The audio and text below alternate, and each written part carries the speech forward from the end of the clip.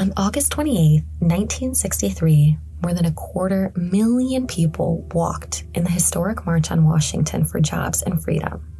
The same march that saw Reverend Martin Luther King Jr. give his I Have a Dream speech.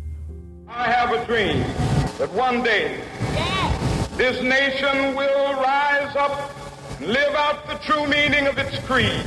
We hold these truths to be self-evident, that all men are created equal. It was that march that helped lead to the passage of the Civil Rights Act of 1964.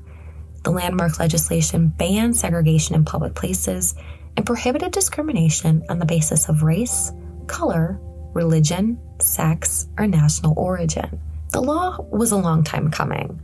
Since the end of the Civil War and the Emancipation Proclamation, Black Americans had been forced to live a life of second-class citizenship, and they were constantly terrorized and brutalized by white Americans. Those who fought for their freedoms were threatened, arrested, and beaten, while others like Medgar Evers, Fred Hampton, Malcolm X, and of course, King, were assassinated.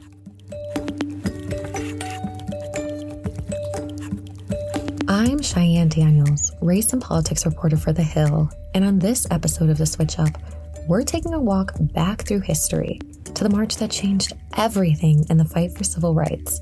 But we'll also take a look at where that fight stands today, 60 years later.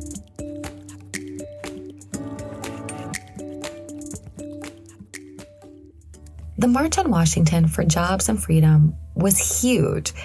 It was the largest gathering for civil rights at that time.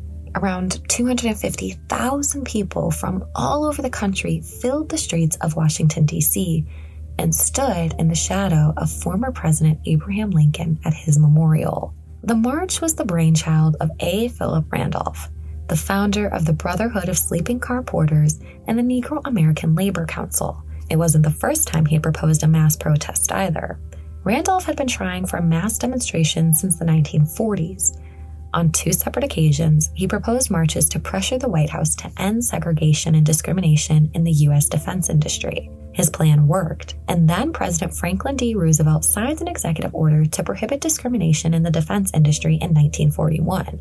7 years later, in 1948, President Harry Truman desegregated the armed forces. Both executive orders happened before marches could take place, so Randolph canceled the demonstrations. When it came to the March on Washington, Randolph was joined by a host of other organizers, including Bayard Rustin, who was known for planning nonviolent protests. Other civil rights groups involved in the march included the NAACP, the National Urban League, the Southern Christian Leadership Conference, the Congress on Racial Equality, and the Student Nonviolent Coordinating Committee. More groups would join the Big Six, including the American Jewish Congress and the National Council of Negro Women as planning continued.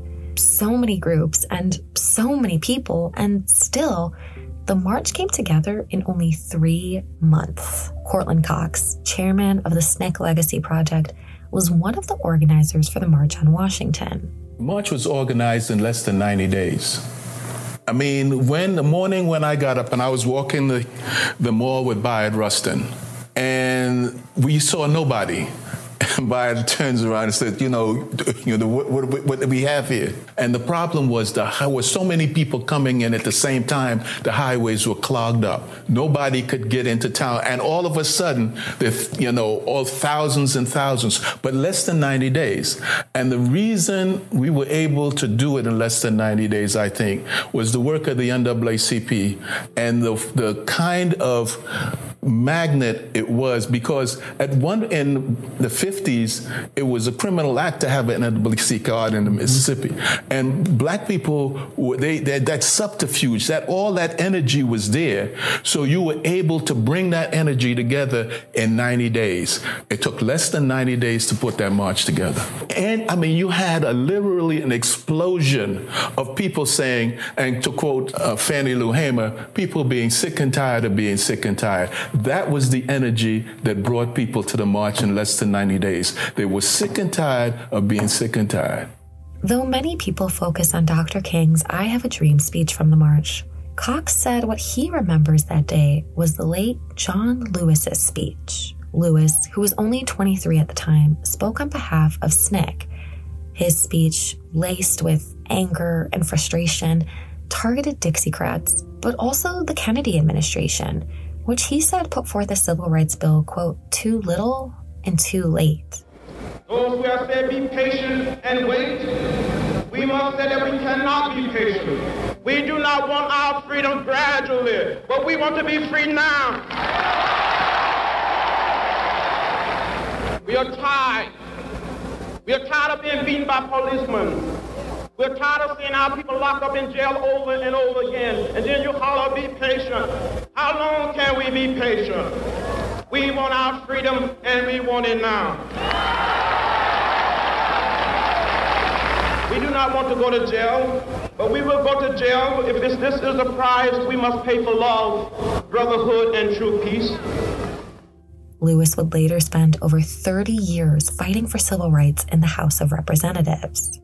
The speech I remember most is John Lewis's speech, because when there were 250,000 people out there, John Lewis, Jim Foreman, myself, had to change John's speech because the Kennedy administration opposed his speech, because he was critical of the Kennedy administration. And one of the things about the speech in 1963 was he called for one person, one vote, which was a radical concept. But when I listened to King's speech, and there were all things going on there. I mean, when I was up on the stage, Marlon Brando was up there, and James Baldwin, and Charlton Heston, and every movie star you can think of, Harry Belafonte, Sidney Poitier. So it was hard for me to do both John's speech and look at all this going on and listen to Mahalia Jackson talk about, egging King on, tell him, Rev, tell him. And so there were a lot of things. But when I looked at the speech after, because I really couldn't understand it while all these things were going on, King answered the question that most white Americans were saying. And every time we did something, they would say, what do you Negroes want? And King said, we have a dream that's deeply rooted in the American dream. Mm-hmm. It was a point that Derek made. We are Americans at the end of the day. So he now answered a lot of the questions, and it seems kind of strange, people going around asking, what do you Negroes want? But that was the major question. So I think that day I didn't understand all of King was speaking because I had too much stuff over here. But after looking at over years, I have a dream that's deeply rooted in the American dream. Yeah, and in the speech, we focus on the dream, and the true essence of the speech is there's a promissory note called the Constitution, and we took it to the steps of justice, and it came back insufficient funds. That the very promise of this nation to its citizens, and we are human, we are citizens, are coming back to us insufficient funds. That's the fight we're in today. That's the fight that we must protect and continue moving into the future. The impact of the march was undeniable, with the Civil Rights Act of 1964 and the Voting Rights Act of 1965 both being enacted after Jim Crow laws were outlawed and segregation was deemed unconstitutional. There was progress, but Martin Luther King III, son of Martin Luther King Jr., said he's disappointed with how progress has seemingly stalled since his father's I Have a Dream speech. I would have hoped we were further along than we are, which does not mean that we've not seen some progress over 60 years in relationship to the vision that my father enumerated of freedom and justice and equality for all humankind. But I can't imagine that he would have envisioned necessarily that in 2023, that our nation would be at loggerheads in relationship to fighting to protect and preserve democracy, fighting to expand the right to vote, to make it easier to vote as opposed to making it harder to vote, as some states have done, fighting to regain the right to choose, fighting just for people to have basic rights, the LGBTQIA community, and the list goes on and on.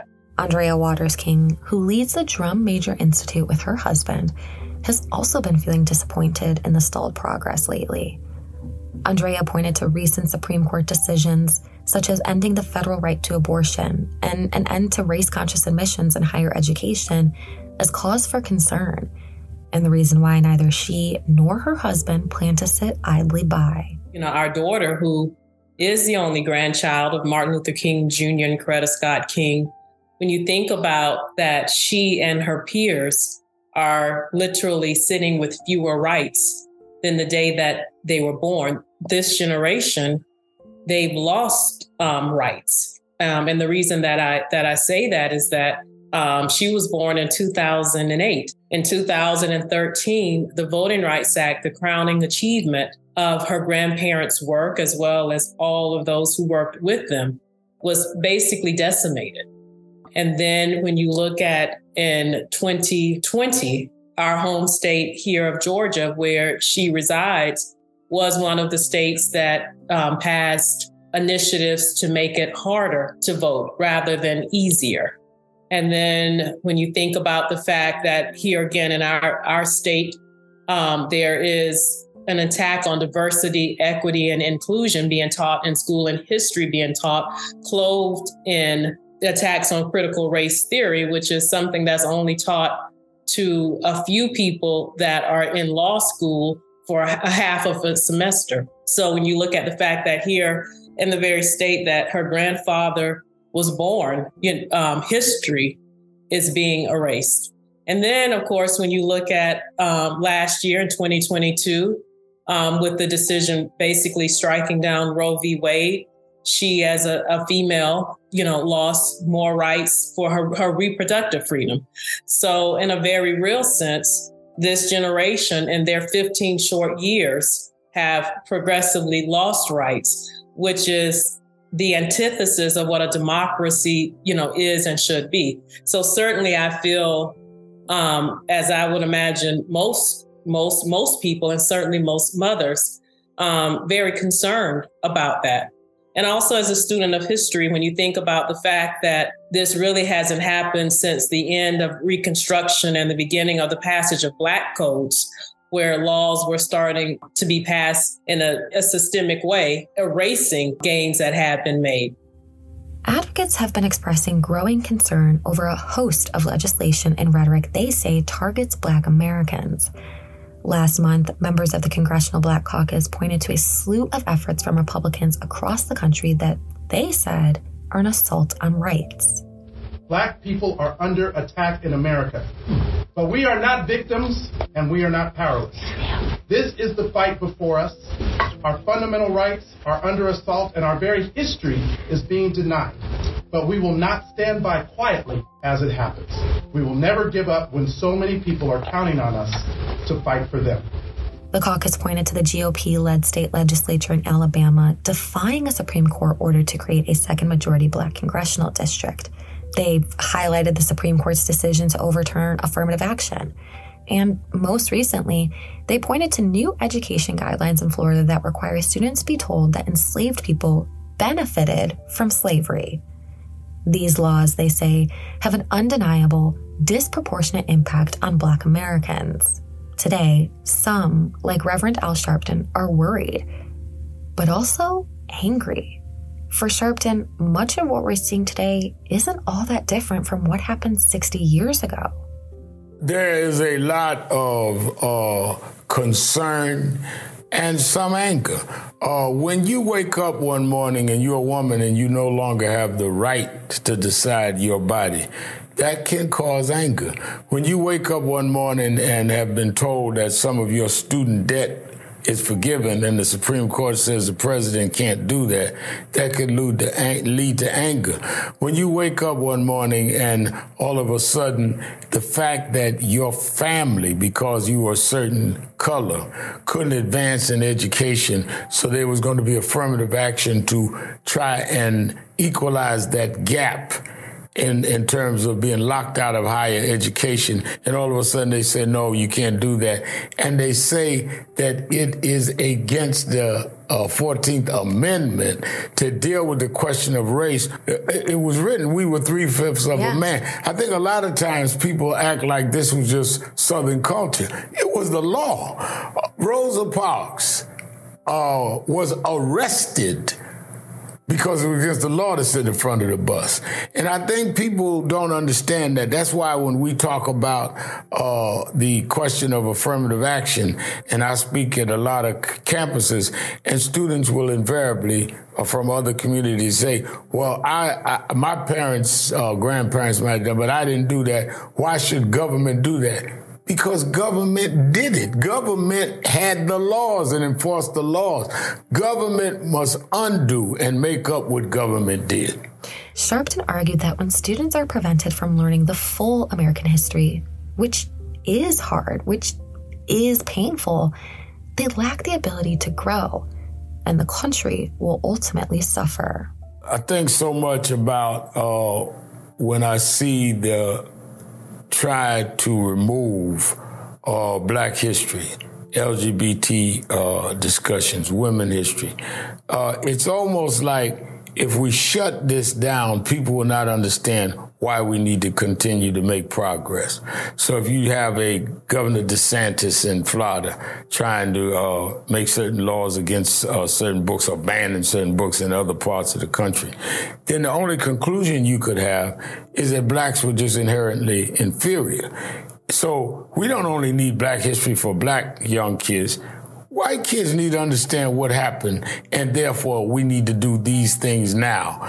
It is depriving whites of understanding how we ended up in a society that we have different needs based on different circumstances. It's not to condemn people. It is to understand people so that we can move and equalize and work together. I never thought I would see a time where people would celebrate trying to erase and edit history. And I've been able to live through some of it. I joined the Civil Rights Movement in the North. I was not born in the South when I was 12 years old. And I lived to speak at Rosa Parks' funeral and Aretha Franklin's and James Brown and Michael Jackson. So I'm looking at Black history that I was able to live through. I was in South Africa when Mandela won for president. And I sat on the podium when Barack Obama was inaugurated first Black president. So I feel an obligation to protect the history that even in my small part was a part of.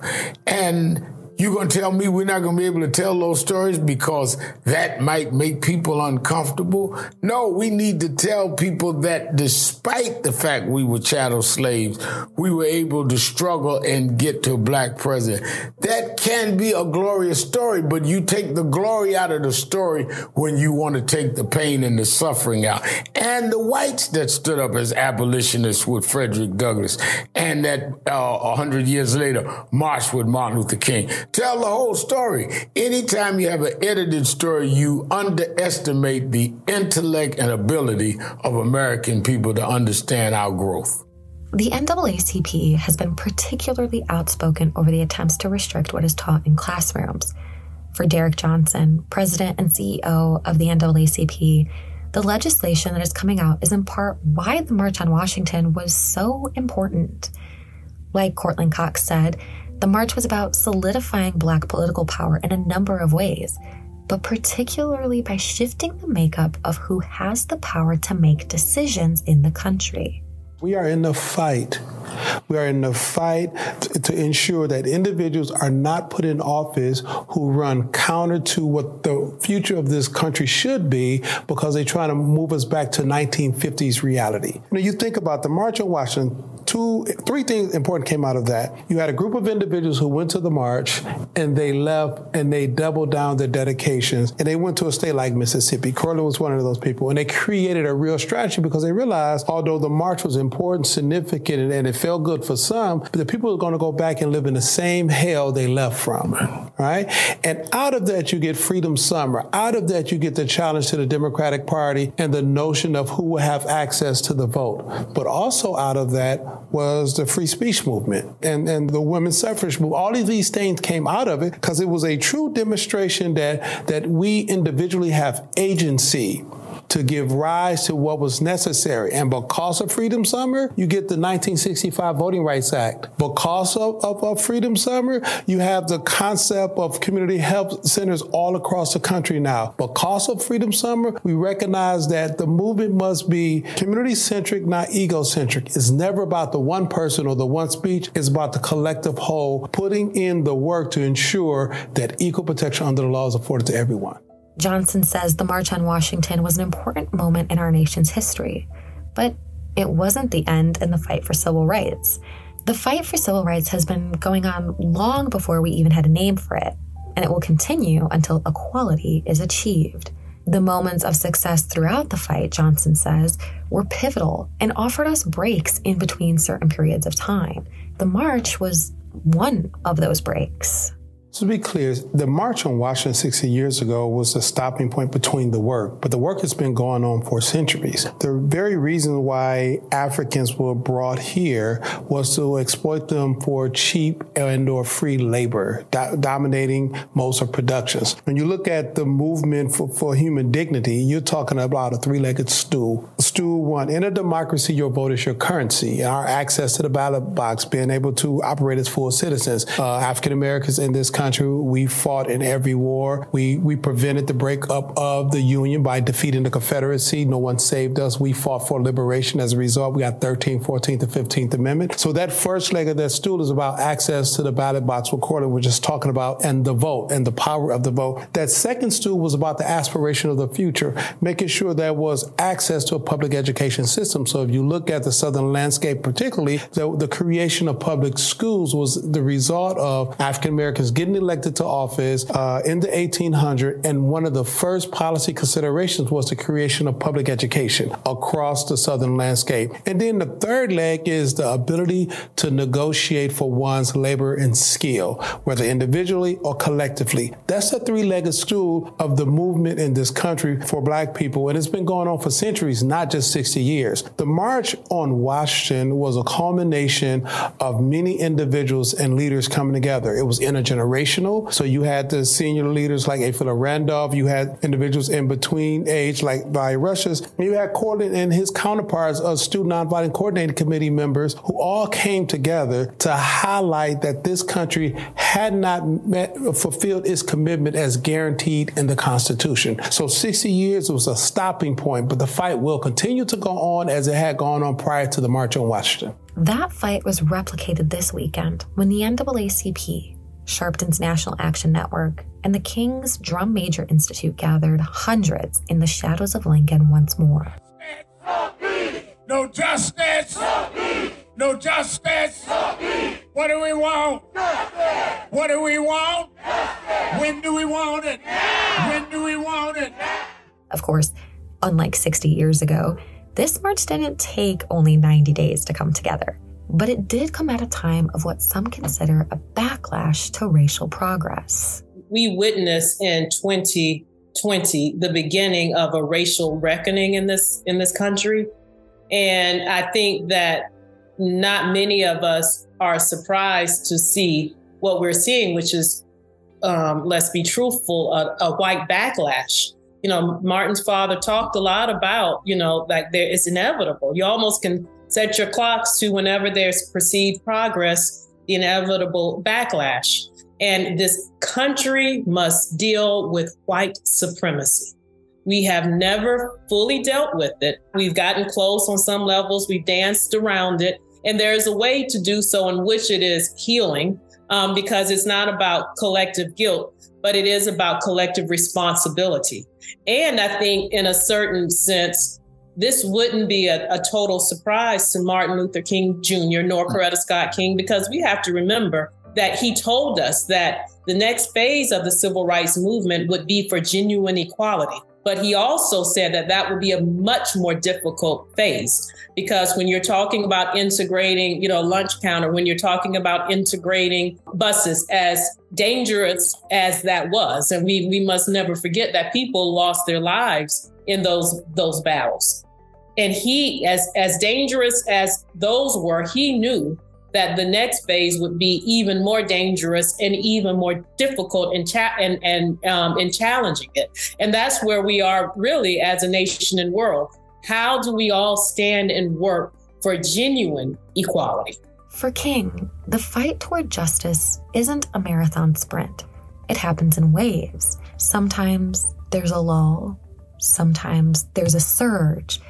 But what brings the backlash Andrea mentioned is a sense of fear. When people are afraid, they're easily controlled. They're easily manipulated. And it has been programmed, this fear against different points of view, fear against what might become. And people, when you cling to your fears and not your faith. Now, faith is different, by the way, than religion. I'm not talking about religion. There's faith that people have had.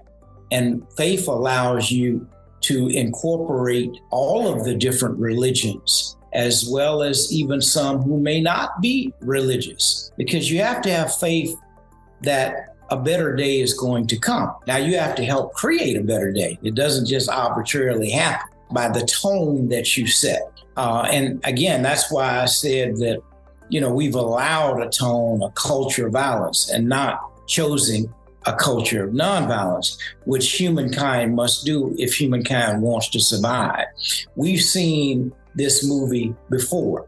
All the civilizations that embraced fear, ultimately, which people said were great civilizations, they don't exist anymore. We as a civilization must become better if we're going to become bigger, or we could have that same fate. Now, that's not something we want to think about. Therefore, we must create the climate for moving to a higher level. We as people are much better than the behavior that we are exhibiting at this particular moment. This behavior, and in my dad's book, the last book he wrote, Where Do We Go From Here? He wrote that in 1966.